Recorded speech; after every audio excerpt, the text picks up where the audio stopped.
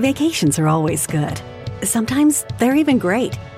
And Celebrity Cruises is about to ruin all of that. Because once you explore with us, you'll never want a vacation any other way.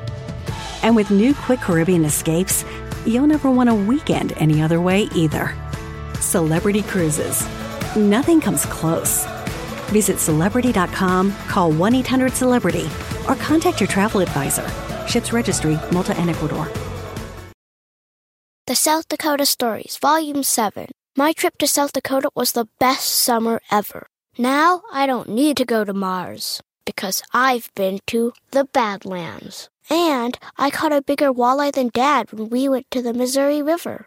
Then I rode my bike through these huge rocks called needles. Ooh, I also saw my first herd of bison, even a fuzzy furry baby one. I can't wait to go back and see more. There's so much South Dakota, so little time.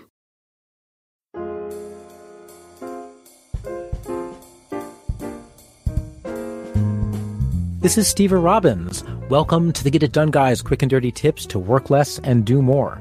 I'm here today with New York Times reporter, editor, and Pulitzer Prize-winning author Charles Duhigg, author of The Power of Habit and the just coming out Smarter, Faster, Better. Your files, photos, and documents are probably worth more to you than your entire computer. And do you have a backup plan to protect all of them? Acronis is honoring World Backup Day, March 31st, by offering a bonus license of its award-winning Acronis TrueImage backup solution with any purchase.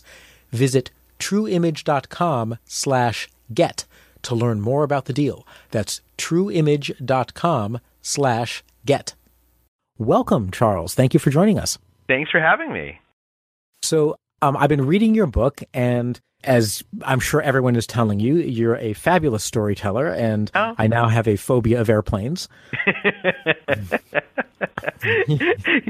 Everything turns out all right in the end of the chapter, so it's you don't have to be too concerned. But I'd like to start by asking you, so you're talking about smarter, faster, better, and this is basically, these are concepts that can be applied to just about everything in life. What is it, what area of life should we be thinking about as we approach you and approach this book? So as we're listening even to this podcast, what should we be asking ourselves about where can we get the most impact by applying what we're about to hear? Well, I think the answer to that is that a lot of it has to do with helping you realize where you want to be more productive, right? I mean, one of the interesting things that we know from studies is that productivity tends to differ from person to person and time of week to time of week. Some people will spend a Wednesday morning and they just want to get their kids dropped off at school so they can get to their desk and start powering through emails, and to them that's productivity. But for other people, productivity might mean that you have enough time and that you're not stressed so you can take your kid to school and have a leisurely walk with them and talk about the day or go for a run. Productivity is different on a Saturday morning than it is on a Wednesday morning. And what the book is really about is these tactics, these abilities that the most productive people and the most productive companies share that allow them to think a little bit deeper about how they're making choices so that they can recognize what the important priorities are, what the things are that they really want to accomplish, versus what in their life simply makes them busy. Can you say a little bit more about the difference between busy and actually accomplishing things? Because I certainly know in my life, there is stuff that I would call busyness, but that also has to get done. And there's stuff that's super important that somehow I never get around to. Well, what's interesting is that if you look at the human brain, for millions of years, the ability to multitask, to be busy, was a huge advantage, right? If you're someone who can farm and look for predators at the same time, then you're much better off than someone who can just farm or just look for predators. But in the last 100 years, and in particular in the last 25 years, as the data revolution has really occurred, as the proliferation of information has expanded exponentially, this ability for us to think about multiple things at once, or to do multiple things at once, or to be busy, it's become a drawback, right? Because now we walk into our offices and we're surrounded by phones buzzing in our pocket and 100 emails coming in during the day and people asking us to go sit in on meetings and asking us if we can chime in on some decision they're making. What the most productive people do, and what I did for this book is I went and I talked to about 450 researchers and people who were uniquely productive, and companies that were more productive than their industry's norms and their competitors. And what they told me is that the ones who get the most done, the ones who make the best choices, they're the people who tend to somehow discipline their thinking just a little bit and say to themselves, I want to focus a little bit better. And how am I going to do that? I want to motivate myself for these tasks that I don't like to do, like you just mentioned, that we all have to do. How do I train my brain to turn on and off my motivation like a switch? People who understand how their brain works and have systems built into their day to help spur the right choices, the right mindsets, those are the ones who end up getting not only the most done, but the most important things done. So what is one of the habits that these people actually entertain that we could adopt and use for ourselves? Well, one of my favorites is that the people who tend to be able to focus best are people who are in a habit of building mental models, right? And we've all heard of this phrase, building mental models. But what does it really mean? Well, building a mental model means that we tell ourselves a story about what's going on as it goes on. And as a result, we're practiced and habitually practiced at being able to figure out sort of what we should be focusing on and what we can safely ignore. It's interesting, in the book you had mentioned the airplane incidents. What we find about the best pilots who are particularly skilled at paying attention to which information is critical and which information they can safely ignore, particularly during emergency situations, they're people who tend to tell themselves stories as things happen around them. Firefighters are actually the same way. One of the things that they found is that the best firefighters are the ones who enter a room, and before they look around the room that's on fire, they think to themselves, what do I expect to see? Well, I expect to see flames in the corner, and I expect to see the stairway burning. And if they look over and the stairway isn't burning exactly the way that they had anticipated, that sets off an almost subconscious warning sign that they ought to pay attention to that stairway because there's something there that might be dangerous. We can all get into this habit of working on kind of just telling ourselves stories about what's going on as it goes on. And study after study shows that helps us train our focus to pay attention to what's important and to safely ignore what might be distracting. Now, the example you just gave of the firefighter, it sounded like that wasn't just a story of what was going on at the moment, but that was a story that was interleaving, here's where I am, and here's what I expect to be going on, and then matching the expectation against the reality. That's exactly right. And in fact, you can kind of almost train your near subconscious to do that. One of the things as I was talking to researchers about this, one of them said, look, tomorrow morning I want you to run an experiment. I live in Brooklyn and I work in Manhattan. And he said, when you ride the subway into work, but you can do this in the car also, instead of checking your smartphone or thinking about all the stuff that you want to get done, just for a moment, try and visualize your day hour by hour. Right? This should only take 5 or 6 minutes. It's not a tough task. But try and just visualize what's going to happen in the first hour. What do you think is going to happen in the second hour and the third hour? When you go into that meeting, what are you hoping you walk out of that meeting having accomplished? Are you going to spend 10 o'clock to 11 o'clock doing emails, or are you going to turn off your emails so that you can focus on writing a memo? And what's fascinating is when I called him, so I did this. On the subway, I closed my eyes and I kind of visualized my day. And when I called him later at the end of that day, he asked, how did it go? And I said, this was fantastic. It made a huge difference. And the truth is that the reason why it's so impactful is because we need to train our near subconscious to automatically pick up on what's important and what isn't. And the way that we do that is by visualizing what our day is going to be. Interesting. Now, it seems to me that in today's age of the smartphone and the iPad and the tablet, it's very easy, if you have a free couple of seconds, instead of spending it creating a mental model of what you expect to happen and then finding out how good your mental model is and how you can control it, it's easy to go into a purely passive mode where you just go on Facebook and you read whatever articles people happen to post, where you're not giving any thought to generating a mental model. Instead, you're simply passively accepting whatever's coming your way. Do you think this has gotten better or worse because of technology? How can and should we fight it? I think in many ways it's gotten worse. One of the interesting things is that when we look at people who are more productive than their peers and how they generate mental models, one of the things that they do is they put what are known as contemplation devices in their day. right? They have a habit of taking a couple of minutes in the morning to sort of close their eyes and think about their day. Or when they're standing online, when we would normally be bored, they try and visualize what's going to happen that evening or the rest of the week. Now think about the last time you were standing on a line, right? It used to be that it was insanely boring to stand on a line, but now we're bored for, all of 7 seconds, and then we pull the phone out of our pocket and we start looking at the internet or checking if we got any emails recently. There's a huge amount of value that comes from having moments when you're a little bit bored, when you allow yourself to daydream or to let your thoughts move a little aimlessly.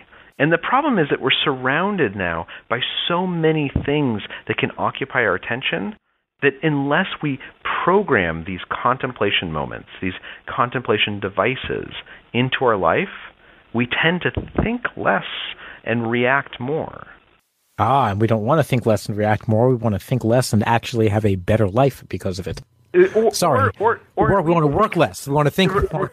Yeah. We want to work less and think more, right? We just want to push ourselves to be a little bit more contemplative, to just get half an inch deeper into thinking about what are the right priorities? What is the wise choice? How do I design my life in a way that I'm not reacting to everyone else's demands, but instead I'm pursuing what I think is important? Mm-hmm. Well, part of that, I'm sure, if you think that question, you might think, okay, well, I know exactly precisely what's important. I'm going to go do it in the face of external evidence that it might be the wrong thing or not. Because let's say I'm someone who's a real fan of closure, and I like to know the right answer, and once I've got the right answer, darn it, that's what I'm going to go do. Is this a good thing, a bad thing? Well, I think within reason, it's a great thing, right? In fact, within psychology, there's this thing known as the need for closure scale. It's a test. If you Google it, you can take the test and you can figure out how much you need closure. And what they found is that the most successful people, they love a certain degree of closure, right? When they're taking this test, that they say, I like people who can make decisions. I like to be organized. I like to have friends who make plans and keep them. But then you start asking those same people, particularly the most successful people, who like to be organized, well, what does your office look like? Is it perfectly clean or is it messy? And they say, well, it's a little bit messy, right? I like to be organized, but my desk is a little bit messy. And tell me about your friends. You say you like friends who can make plans and keep them, but do you have any friends that are kind of flighty? And they say, yeah, I've got a couple of friends who I really like, and they're a little bit flighty. Because what happens is that this need for cognitive closure, it's something that allows us to end endless debates, to be organized, to want to find an answer and act on it. But if it's too strong, if we chase closure at the expense of common sense, then we start making bad decisions. And so in many ways, life is about, and making good decisions is about, finding ways to seek out and encourage that need for closure, to make decisions and to not constantly second-guess ourselves, but to also build in systems into our lives where we take a step back and we say, look, I just want to make sure, am I making the right choice here? Like, is there another decision I could be making that's even better? Should I reopen this to a little bit of debate? What's a device that I could use to do that, or that our listeners could use to do that? One of my favorites is actually to-do lists. So if you think about a to-do list is actually a contemplation device. It's a system for helping us organize our thoughts and try and figure out what our priorities ought to be. Now, most people probably write to-do lists, or a certain number of people write to-do lists the way that I did before I started reporting this book, which is that you have a couple of big goals, right? And you put them at the bottom of your page because they seem, it's like the type of thing you want to do over the next week. I want to start training for a marathon. I want to start dieting so I can lose 30 pounds. And then at the top of your to-do list, you just start jotting down a bunch of other stuff. And maybe at the very top of the page, you put some easy things because it feels so good to sit down and be able to cross off those things, right? Sometimes when I used to write my to-do list, I would actually write at the top of the page something I had already done because it felt so good to sit down and cross it off as soon as I got to my desk in the morning. But when I talk to psychologists, what they say is that's exactly the wrong way to write a to-do list. That's not using a to-do list for productivity. That's using a to-do list for mood repair. You're using it to make yourself feel better. The right way to write a to-do list is that you take those big, important goals, your biggest ambition, and you put it at the top of the page. Now, this is known as a stretch goal, right? And by forcing us to put it at the top of the page, it's making us ask ourselves, like, what do I really want to get done this week? What's my top priority? Am I choosing the right priority? Or am I putting something at the top of the page that's not really that important? But the problem with a big stretch goal is that it's so overwhelming that you don't know where to start. And so what all the research says is that underneath that stretch goal, that thing that reminds me what my biggest ambition is, underneath I need a system to help me take a part of that and break it into a plan. And one of the systems that psychologists in particular recommend is SMART goals, right? And it's called SMART just because it's easy to remember, because I take some component of this big goal, and I try and figure out specifically, what do I want to get done this morning? How am I going to measure success? Is it achievable? Is it something that I can actually do? And if it is achievable, how do I make it realistic? There's the R in SMART. Hey, do I need to turn off my email for an hour and a half? Do I need to close my door so no one bothers me? What's the timeline, the T that I'm going to assign to this particular sort of SMART plan? Now, when you do a to-do list like that, and I actually do this every morning, what you have at the end of the process, it only takes about 5 or 6 minutes, is at the top of my page I've identified what my most important priority is for the day or for the week. And then underneath it, because I have specific, measurable, actionable, I have the system that I've gone through for how I'm going to start.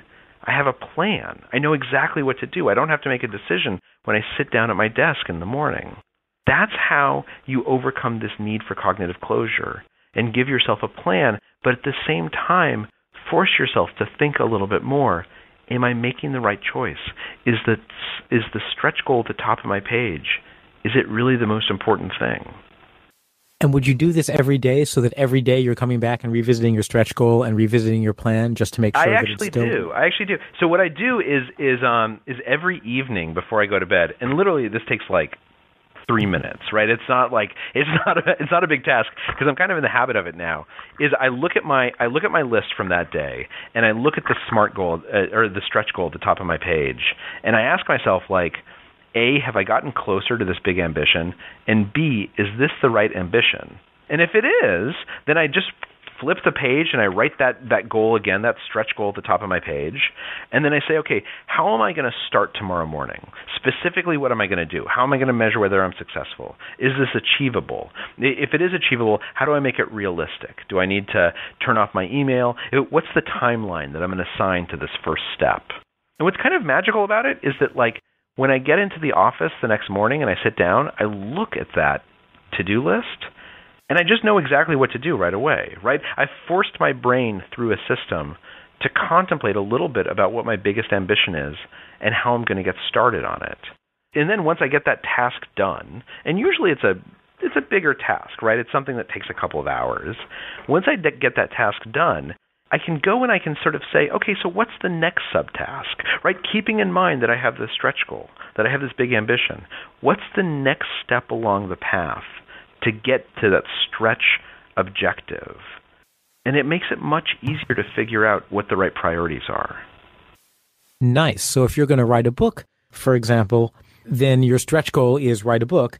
And the plans on any given day might be something like call a couple of agents and pitch an idea to them, or write a chapter of the book, or go and do the following 3 interviews to collect material. Am I understanding that right? That's exactly right. Or it might be that my stretch goal for this week is get chapter 2 done. And my SMART plan for tomorrow morning is a system to take the first 90 minutes of my day and look up 3 papers and call the authors to try and figure out if any of them are the right expert to talk to. Right? You're exactly right. That's the big idea, is that typically we fall into this reactive mindset where we put these small little tasks on our page, and then it feels so good to cross them off that we do small inconsequential thing after small inconsequential thing. You want your to-do list to be something that forces you to think, what is my biggest goal for this week? What is my biggest goal for tomorrow? What is my biggest goal for this month or this year? Because simply the act of thinking about it and then breaking it down into something that I can actually do, a plan to get started, that's oftentimes all it takes to be able to start the day right and to start running in the right direction. Want to connect with a family member who doesn't speak your language? Then check out the language learning program Rosetta Stone on desktop or as an app. Rosetta Stone is designed to immerse you in the language you're learning through an intuitive process. Plus, the True Accent feature even gives you feedback on your pronunciation. And with a lifetime membership, you have access to all 25 offered languages. Get started today. Visit rosettastone.com/pod50 to get 50% off your lifetime membership now. That's rosettastone.com/pod50 for 50% off. It's that time of the year. Your vacation is coming up. You can already hear the beach waves, feel the warm breeze, relax, and think about work. You really, really want it all to work out while you're away. Monday.com gives you and the team that peace of mind. When all work is on one platform and everyone's in sync, things just flow. Wherever you are, tap the banner to go to Monday.com. Whether you're a morning person or a bedtime procrastinator, everyone deserves a mattress that works for their style. And you'll find the best mattress for you at Ashley.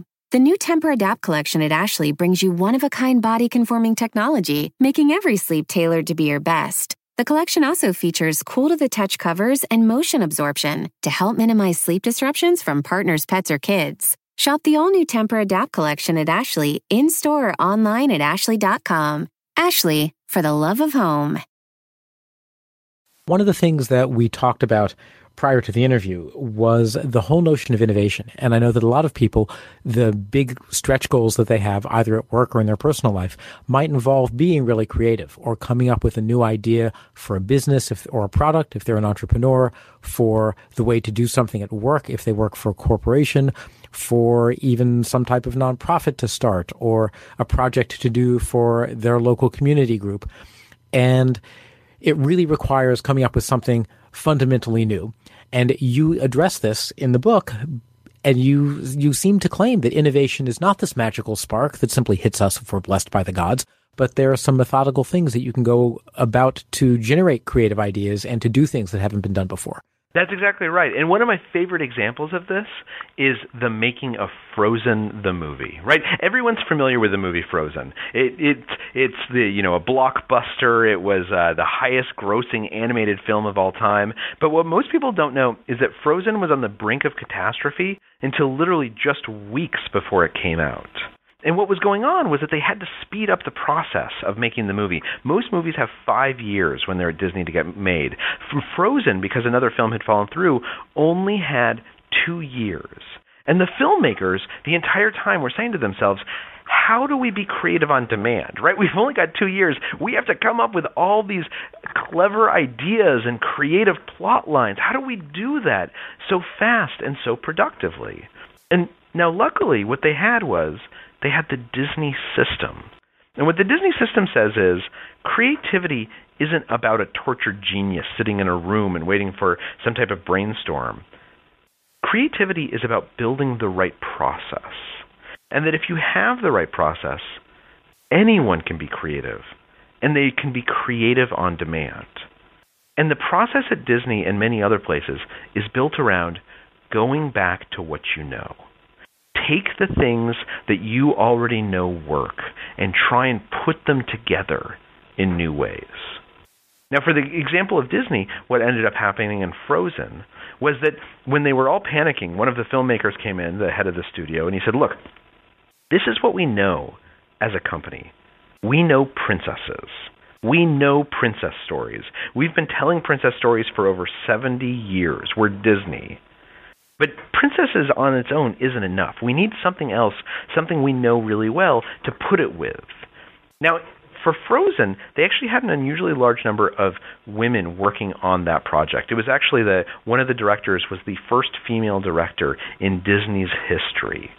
And as they're sitting around and they're trying to figure out what do we pair with princesses, what's this idea that will kind of generate some type of creative spark, someone sitting at the table says, well, the other thing that we know is we know sisters.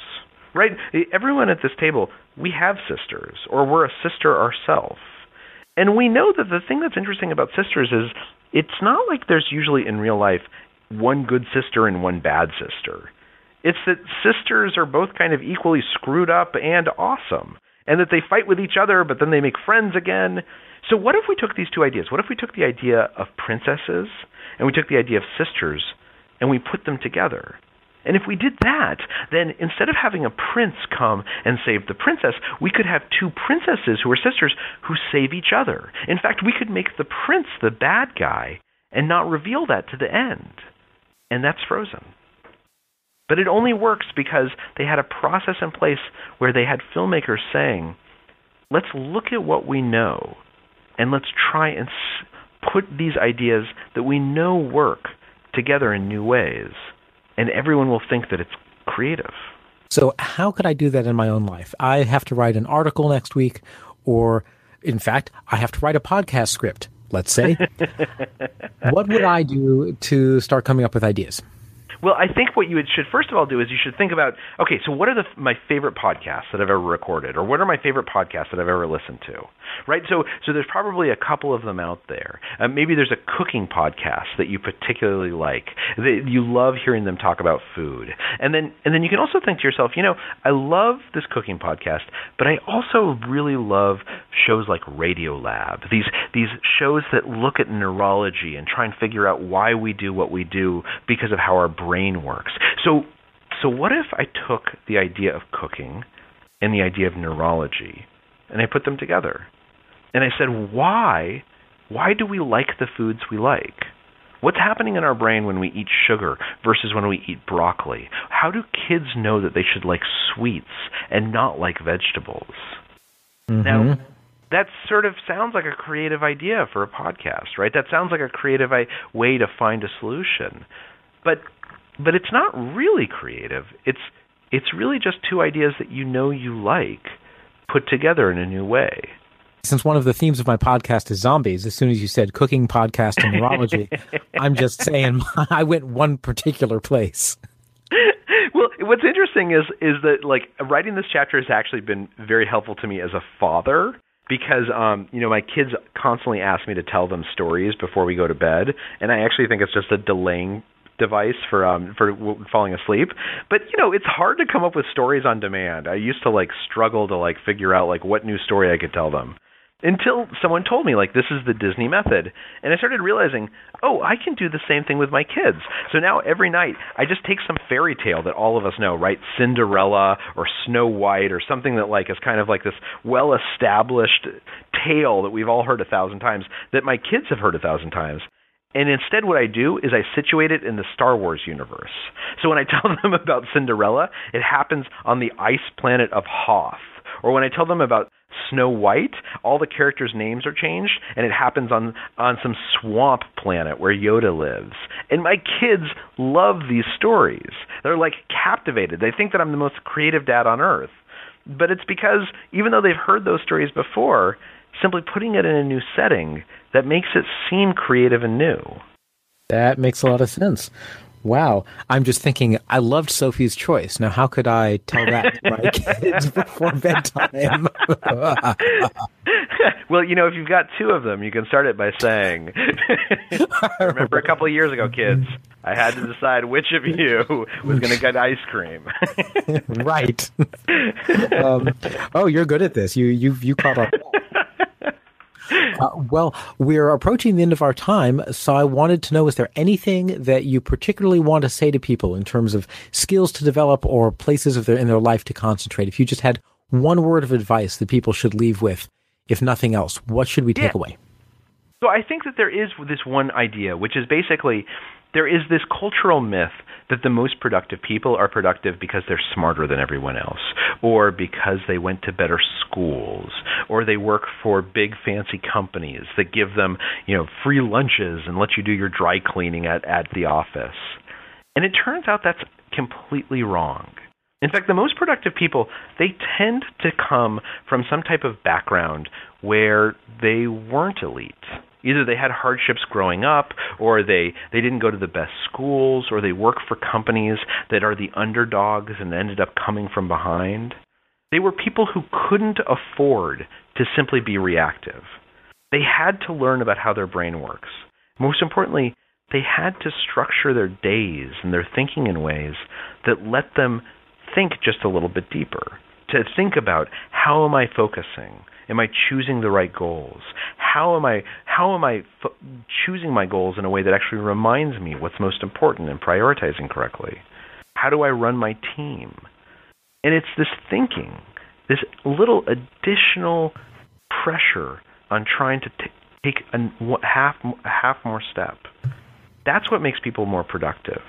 And so for everyone who's listening, the best thing I can tell you is it does not matter what your life has been like up to now. It doesn't matter how old you are. It doesn't matter how frustrated you sometimes get. You can become more productive. You can go after the goals that are most important to you. The key is learning how to push yourself to just think in the right way so that you're in control of your choices, so that you're making decisions instead of reacting and just being busy because that's what the world pushes you to do. Thank you very much, Charles. I appreciate it. And where can they find you? I know your book is Smarter, Faster, Better, and it's going to be out next week. In fact, by the time this airs, I believe it's going to be out. The book's actually out. It came out 2 weeks ago. And so folks can find me online if they Google Smarter, Faster, Better, or I'm at charlesduhigg.com. If they just type New York Times productivity into Google, I think I come up pretty quickly. Excellent. Well, thank you very much, sir, and I hope that the rest of your life is smarter and faster and better than you can even imagine it. Me too. Thanks for having me.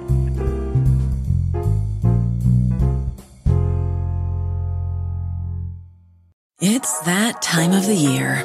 Your vacation is coming up. You can already hear the beach waves, feel the warm breeze, relax, and think about work. You really, really want it all to work out while you're away. Monday.com gives you and the team that peace of mind. When all work is on one platform and everyone's in sync, things just flow. Wherever you are, tap the banner to go to Monday.com. Whether you're a morning person or a bedtime procrastinator, everyone deserves a mattress that works for their style. And you'll find the best mattress for you at Ashley. The new Tempur-Adapt collection at Ashley brings you one-of-a-kind body-conforming technology, making every sleep tailored to be your best. The collection also features cool-to-the-touch covers and motion absorption to help minimize sleep disruptions from partners, pets, or kids. Shop the all-new Tempur-Adapt collection at Ashley, in-store or online at ashley.com. Ashley, for the love of home.